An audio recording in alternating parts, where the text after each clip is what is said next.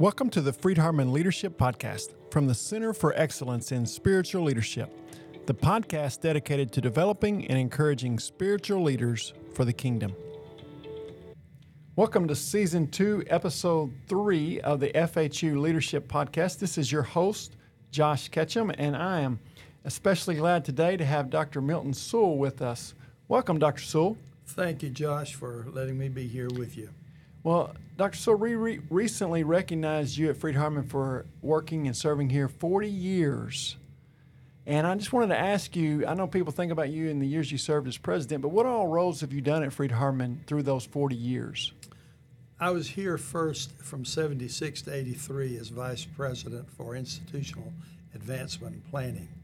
And then I left for 7 years to go to Mars Hill Bible School as president down in Florence, Alabama. And then came back to Fried-Hardeman as president in 1990, served from 1990 to 2008 as president, and then the board and the president appointed me as chancellor. So I'm still serving in that role as chancellor of Fried-Hardeman. Yes, sir. And when this is not a retirement, I can certainly vouch. He is in the office every day or in the car going places and still making many visits and just serving Fried-Hardeman in all kinds of capacity, and we're so grateful for your service. Well, thank you very much. It's a privilege to get to work for Fried-Hardeman.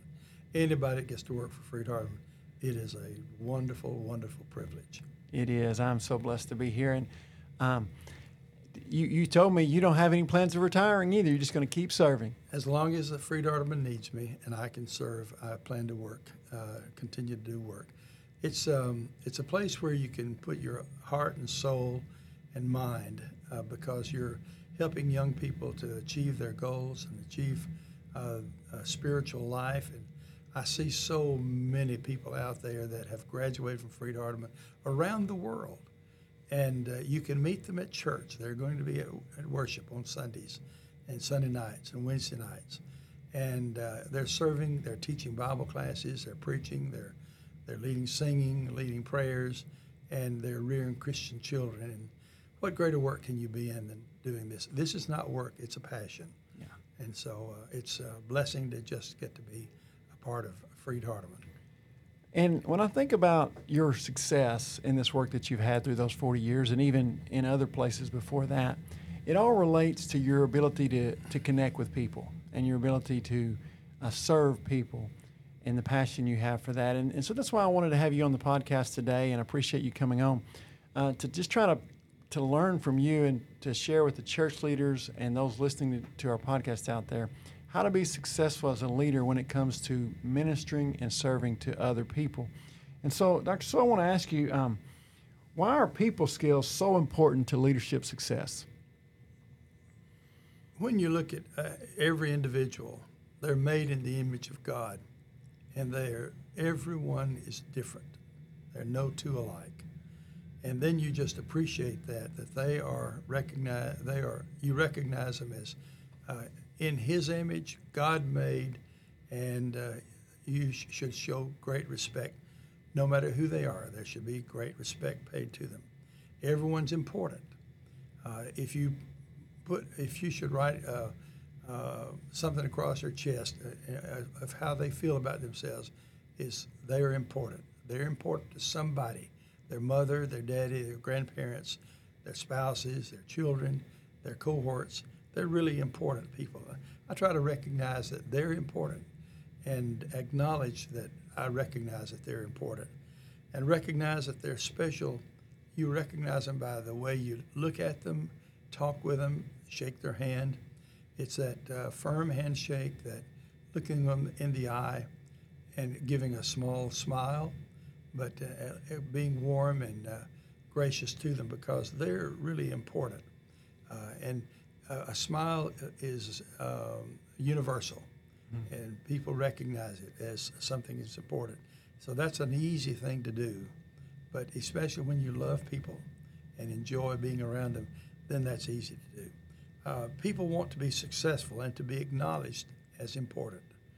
And if you can recognize that and carry it out in your discussions with them, I'll tell you more about it later, but I think you can. There's some things you can do to acknowledge that you recognize they're made in the image of God and they're important to somebody and to some work and to you personally. So it begins with a universal respect you have for whether it's the person serving you at McDonald's or whether it's the person who may be giving a lot of money to Freed Hardeman. You treat them the same. Try your best. Now, everybody's different, and you don't treat them all exactly the same way because some folks are just different, and you have to try to acknowledge that you recognize who they are and what they're about, and sometimes the best thing that you can do if there's a person that's angry or frightened, just listen to them, and they will give you what's on their hearts. The greatest thing you can do is listen to them. Do you think a leader can be successful without caring for people, without valuing people? Dictators do it all the time, and they sometimes get by with it, but it ultimately catches up with them, and they lose the respect of lots of people. A braggadocio, egotistical person ultimately comes back to hurt them in the long run. Yes. And in church leadership, you see that too, of people that if they use their church members or they're abusive to them in any kind of ways, it eventually will catch up to them. It does. And I don't see all that many. The vast majority of the elders and deacons and preachers that I meet are people, servants.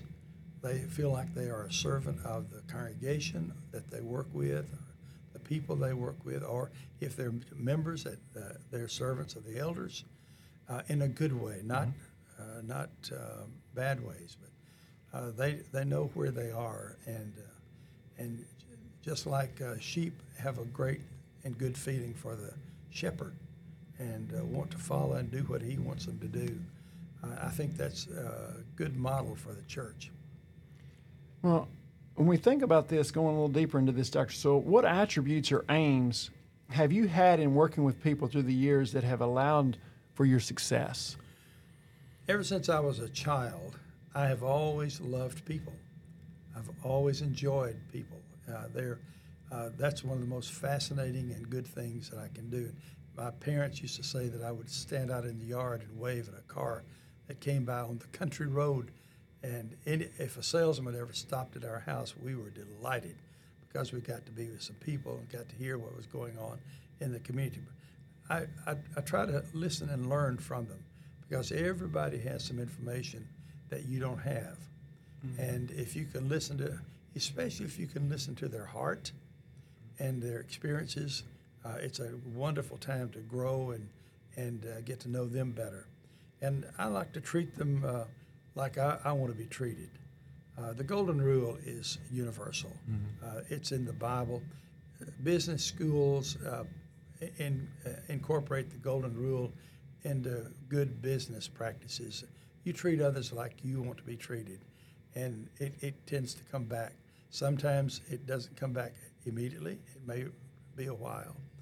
And I remember talking to an old superintendent of school that I was under, and he and I were discussing about dealing with people. How do you deal with people?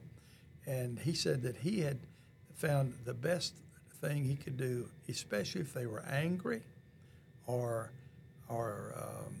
not very friendly or talkative, let them go ahead and talk. Try to see that they talk 75% of the time, and you only talk 25%.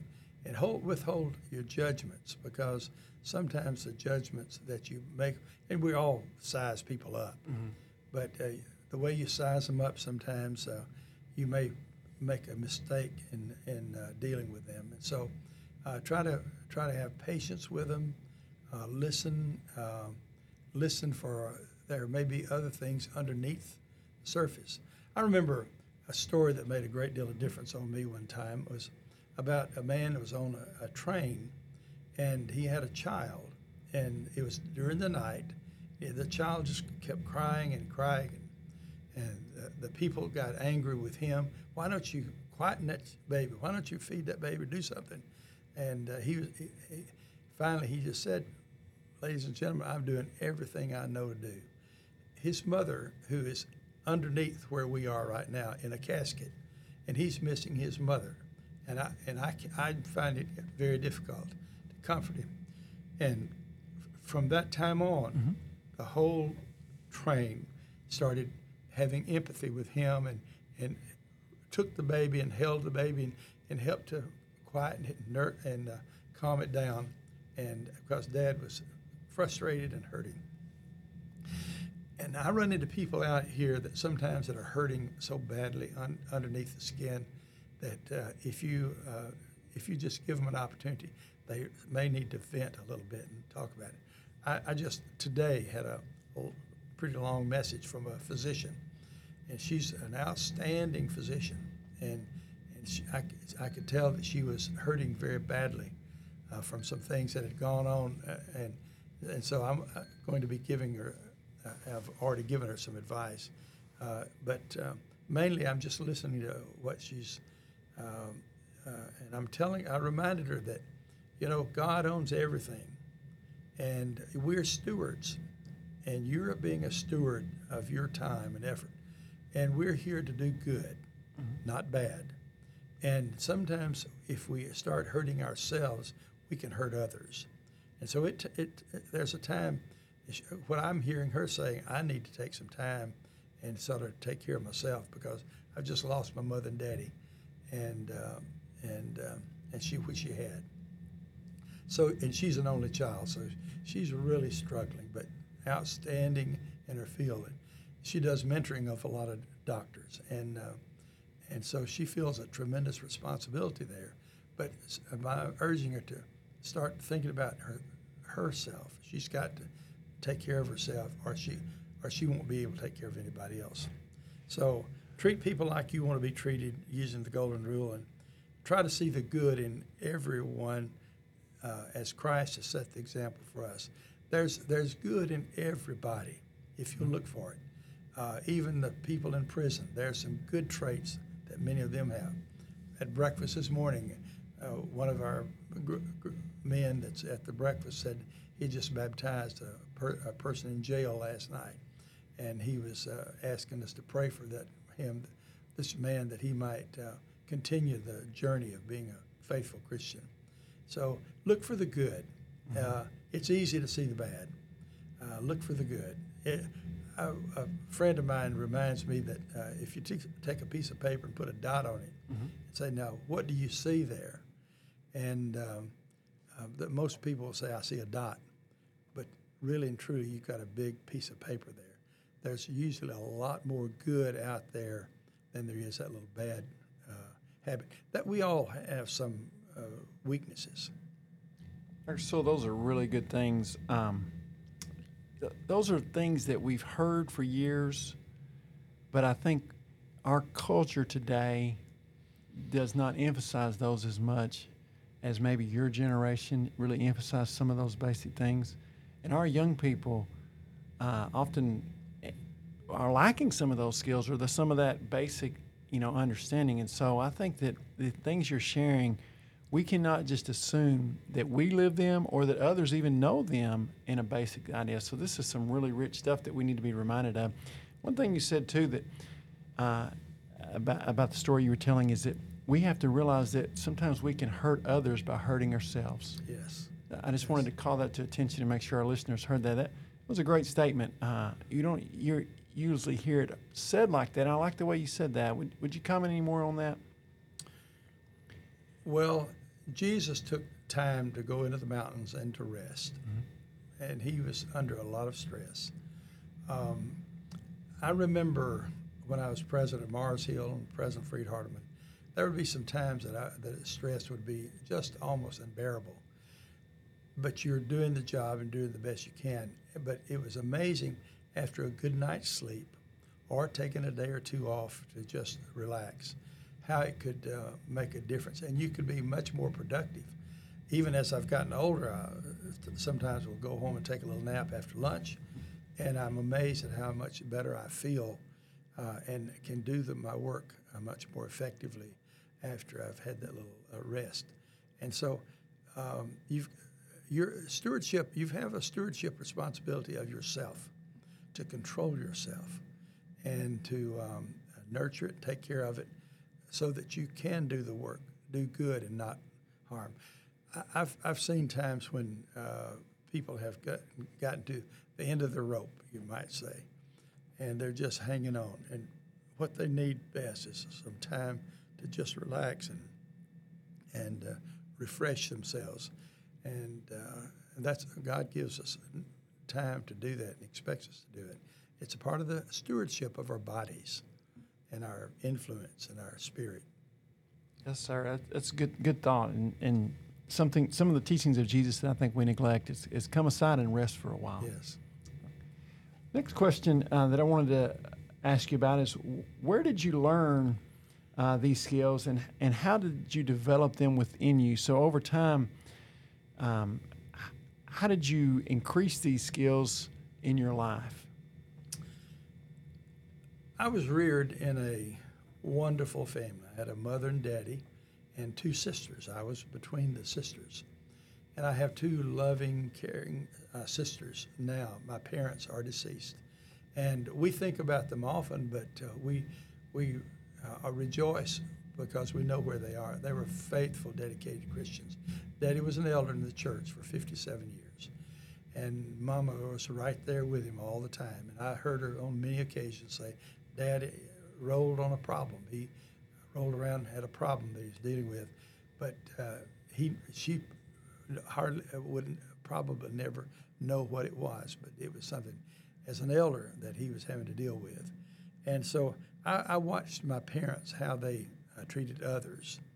And then I had an extended family that goes back to the influence of T.B. Larimore for many years, and E.H. Imes and Ralph Snell. These were people that were giants in our family. We'd watch them as they were developing, but being reared in a loving, caring environment was the way that I was reared. I thought everybody was like us because that little community I was in that little church down in Alabama, New Hope, and almost everybody where I worshiped were kinfolks. And I can recall when we went over 50, and we broke a record and went over 50. But out of that little church down there, because it is a loving, caring community, New Hope Church of Christ near Florence, about 12 miles out of Florence, Alabama, there have been 4 Christian college presidents that have come out of that little church. And I was the last one. And the church, when I came out, is about 125. But E.H. Imes, who was president of Lipscomb, Brother Howard White, who was president of Pepperdine, and there was another president of a college down in Florida, and that college is no longer in existence. And I don't remember his name. And then I was present. But I think it was that environment, my family's environment of caring about one another. We worked hard. We were poor, but we were blessed. We had the best of blessings. We prayed every time we got for a meal. We were there on Sunday morning, sometimes the first ones there, and sometimes the last ones to leave, Sunday night, Wednesday night. And that was just a part of our culture. And you had to lock your doors sometimes to keep people from putting a bunch of cucumbers or tomatoes or things in your car, because they were always willing to share what they had. But the church I was reared in, it was so loving and kind and encouraged us to use our God-given talents. One of the things that they did every Sunday night, they let the little boys get up and lead a song. And I remember many times, sometimes the little boys would get up and their songbook would be upside down. They couldn't read, but they let them. And so they've always nurtured the young men. And out of that congregation have come several elders and deacons and preachers. And so it's the whole community is sort of a nurturing place. Then I attended Mars Hill Bible School. And we were nurtured a great deal by Ralph Snell and Lawrence Williams and great men of God that were there as teachers. And then I was able to come to Freed Hardeman. And those 2 years here as a junior college changed my life to a great extent. They helped me to see God in a even better way. I began to see brothers from around the country. And some of those brothers that are good friends now, we still are really good friends. We stay in touch with one another, and that's been since 1962 when we some of us were last together. And then I went on to Harding. And I remember Dr. Benson speaking to us at church one Sunday morning, and it was about all the evidences of that there was a flood. And I saw my faith really begin to develop more at that time, because it was my faith and not just my mother and daddy's faith. So being able to do that, I will never be able to repay Mars Hill, Freed Hardeman, or Harding for what they gave me. I'm totally indebted to them, and will do everything I can to be of help to them. Of course, I'm working with Freed Hardeman, and that's the only place I ever left that I wept when I left, because it was such a good school. The friends that were here were deep, and I just have a great. And so that's when I was given the opportunity to come back and work at Freed Hardeman. I thought maybe we can help some other students to have what we had when we were there, and I think we are. I'm so glad that two of my children are here, grandchildren are here. One's a senior and one's a sophomore, and they're getting the same kind of love and care, and the great leadership that Brother Dixon recognized everybody by name. Brother Snell did at Florence and Mars Hill. They recognized your name. They knew something about you. And Brother Dixon would come by and say, Brother Sewell, how are you doing today? And how are you folks in Florence, Alabama? And that means something that he knew. And so I'm just grateful for that. And my work experiences have been good. I've worked in public schools and private schools Mars Hill, private schools of Mars Hill, but in the public schools of Georgia. And I realized that the training that I'd had worked there well. I was named the outstanding principal one year, and I think that goes back to the training that I'd had in my family, in the school, in the work that we had, because you're not out just for yourself. You're out to try. What can you do to help others? God owns everything. We're stewards. We're here to do good and not bad. And so that gives you some good marching orders, whether you're in a Christian school, public school, or out in the business world. Treat others. And I'm just fascinated by the School of Business here at Freed Hardeman, and the way that they teach them. And they're teaching those young people about the golden rule, and they are excelling once they graduate from here.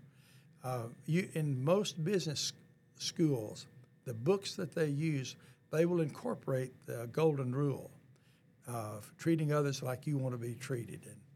And Chick-fil-A has done such a good job, and the church has done a good job of it too, in so many places.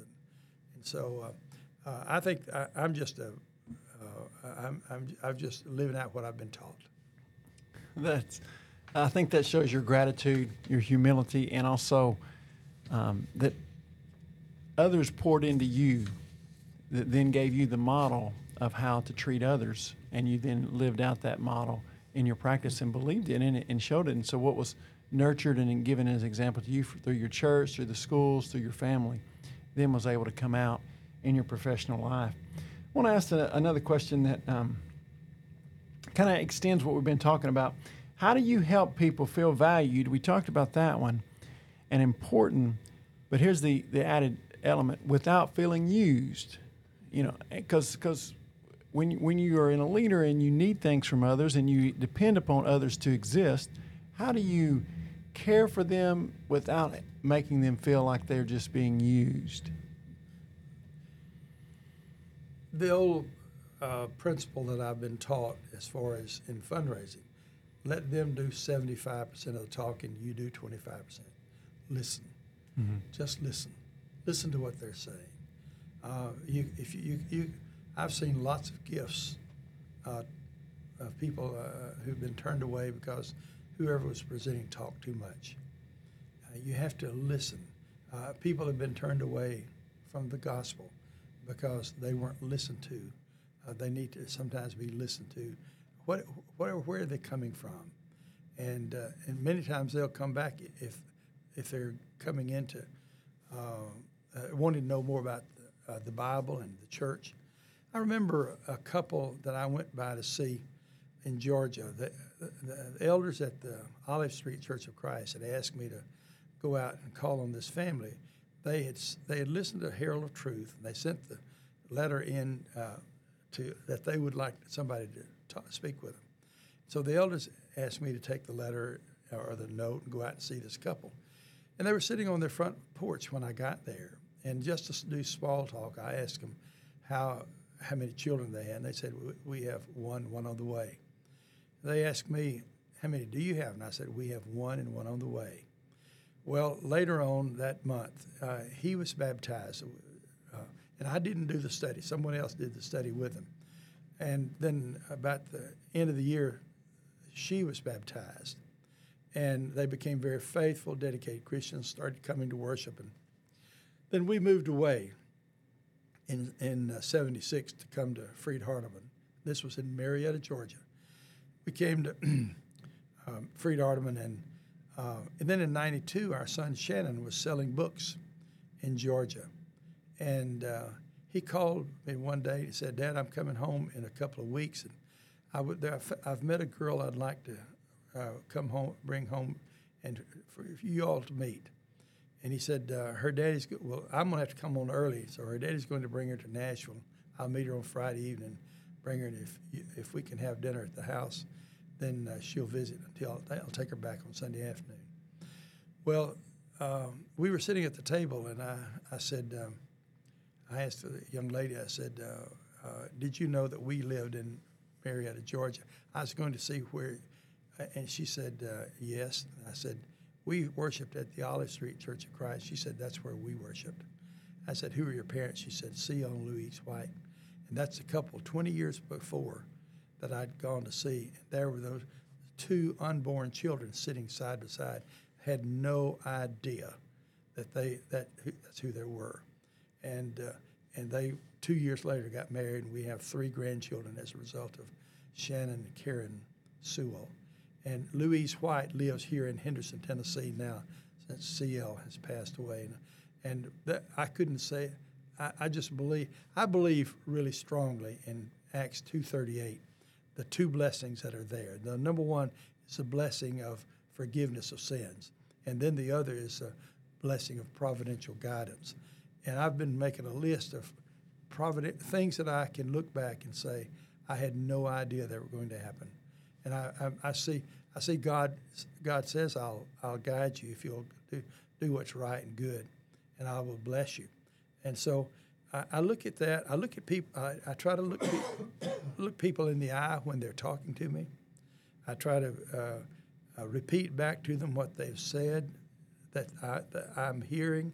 I'm not looking away. I'm trying to hear what they're saying and showing that I understand what they're saying and appreciate their knowledge, their skills, and their attitudes, and go from there. Good stuff. I love that story, Dr. So I've heard you tell that one time before, and my jaw was open then, and it's still just such an amazing story, and I love that, and thank you for sharing that, and that belief in the providence of God that, that we can have, through our interaction with others, we can be a vessel of God's providence. Yes. And that, that you, by going out and loving people those many years ago, it then came back around to you and your family. And you think about the impact there and the prayers that are being prayed. And so our work and love of people is really the work of God. Absolutely. It's no the work. question. Our final thought that I want us to go to is, what advice would you give to church leaders on how to connect personally with their congregation, visitors, and community, and how this could benefit the local church? The very first thing you can do is acknowledge them, recognize them, find out their name, repeat their name, try to mention the name 2 or 3 times to try to get it in your mind. And then if you forget it the next time, just acknowledge I'm having difficulty in remembering your name, but would you be willing to share with me your name again? Give them a warm handshake that shows that you genuinely care about them. You don't want to give them a dead fish, nor do you want to give them a sledgehammer with a handshake. You want it to be warm and kind, and give them a smile, and find connections between you and them. If you'll listen long enough, you have connections with them. We're all cousins. Everybody on earth is cousins. If you go back far enough, all the way back to Noah, you know your kinfolk. So you treat kinfolks a little differently than you do animals or anything else. But showing that you appreciate them for what they're doing, listen. And we have a men's breakfast every Thursday morning, and the oldest persons there are 88, and the youngest is 33. And we just sit back and talk and listen, and it's one of the most meaningful things that I've heard when we ask some questions about different things, and these older wise men who share their wisdom on any situation. And I was asked a question this morning about growing older. How do you grow old and be joyful in growing older? Because you've already outlived several other folks by the time you're at this point. And one of the young men, the one that was around 33, he said, I'm just listening for how you older men are talking, because I want to grow up and do well. And I thought, get with other people, listen to them, learn their story. Everybody has a story. I was sitting in the basement of the bookstore one time, and I asked several students, "Tell me your story." And a girl walked by me, and she said, "Well, I don't have a story. I don't know a story. I don't have anything I could really talk about." And so she went on, but she turned around and came back, and she said, "I do have a story. My granddaddy was the one that created those Bible studies that have been used over and over in individual personal Bible studies." She said, "That's my granddaddy." And he was still alive at the time. And I had used his material in converting folks to Christ before. But if you'll listen closely, everybody has a story. And they really would like to tell it if you give them the opportunity. Sometimes it may take longer than you have time for. And you have to work with your time, too. You can take too long in getting it. But the more of those stories that you can learn and remember as many things about them, then you've got a connection there. And they'll probably look upon you as a friend and want to be around you. Yes. Dr. Sewell, I really appreciate you coming on the show today, and for all you do for Freed Harmon, all you do for the Lord's Church, and for your encouragement and love of people throughout the years. Are there any closing thoughts you'd like to have before we close out our podcast today? Yes, I would like to say that it's interesting that in this building we're in right now, down on the ground floor, is Dr. Karen Sewell, and she's teaching teachers how to teach. And she was that little baby that was on her way. And I see her. And then our older son he was in New York. You may have told you. He was in New York, and he flew home one weekend for Christmas, or during Christmas. And he said, Dad, I'm really lonesome. I'm 40 years old, and I've dated such wonderful women, but I've never met the right one. He said, maybe I'm not the right person. Well, we talked a little more, and I said, would you like me to pray for you? He said, I would, Daddy. So it was him, Laurel, and me, and we ran the dinner table. I prayed for him. I prayed that, I said, Lord, he doesn't know who he's looking for, and we don't know anybody, but I pray that you will help him to be the right person and help him find the right person, because you know who's all's out there.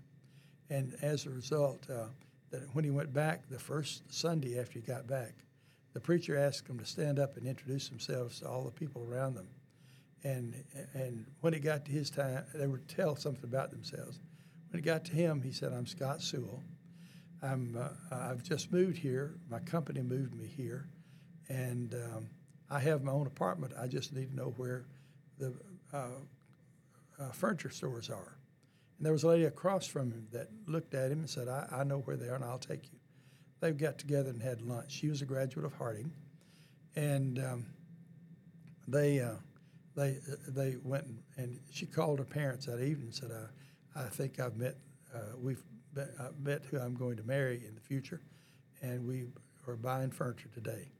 Well, he didn't tell us, but he called his sister and told her about the same thing. And so it was Amy Blankenship, and Amy is now teaching over in the School of Business. She had her own business in New York and was doing really, really well. And they met, but they decided to move to Henderson, Tennessee. And so he's still working with Microsoft from his office in his upstairs, and she teaches young people about business. And that was providential. There's no way in the world that could have been. Her dad taught at Harding, and her parents had been praying for the right person. And we get together every now and then and just talk about how God has blessed. So treat people, because you never know. It might be your future son-in-law or daughter-in-law, or they may be your in-laws that you'll be working with. Amen to that. I appreciate all these great thoughts in your service, and want to say we appreciate our listeners out there, and want to encourage you to share our podcast with others. And feel free to email us email me, Josh Ketchum, at jketchum@fhu.edu if we can help you or serve you in any way. I want to mention, too, because this podcast will be coming out before our church leadership workshop, that it's going to be on September 29th and 30th, and it's not too late for you to register or for you to come be a part of that. And so it's going to be September 29th and 30th of 2023 if you're listening to this much later on, and it's going to be around the topic of ministry essentials, and it's at Mid-South Youth Camp. There's no cost. It starts on Friday at 3 o'clock and ends on Saturday at about 4 o'clock. You can learn more about that at our website, www.supportingspiritualleadership.com. Thank you for listening, and we look forward to future episodes. Thank you for listening to this episode of the Friedharman Leadership Podcast. For more great content and to see the services the Center for Excellence in Spiritual Leadership offers your local congregation, please visit www.supportingspiritualleadership.com. Until next time, remember, God uses ordinary people to lead His people into extraordinary feats.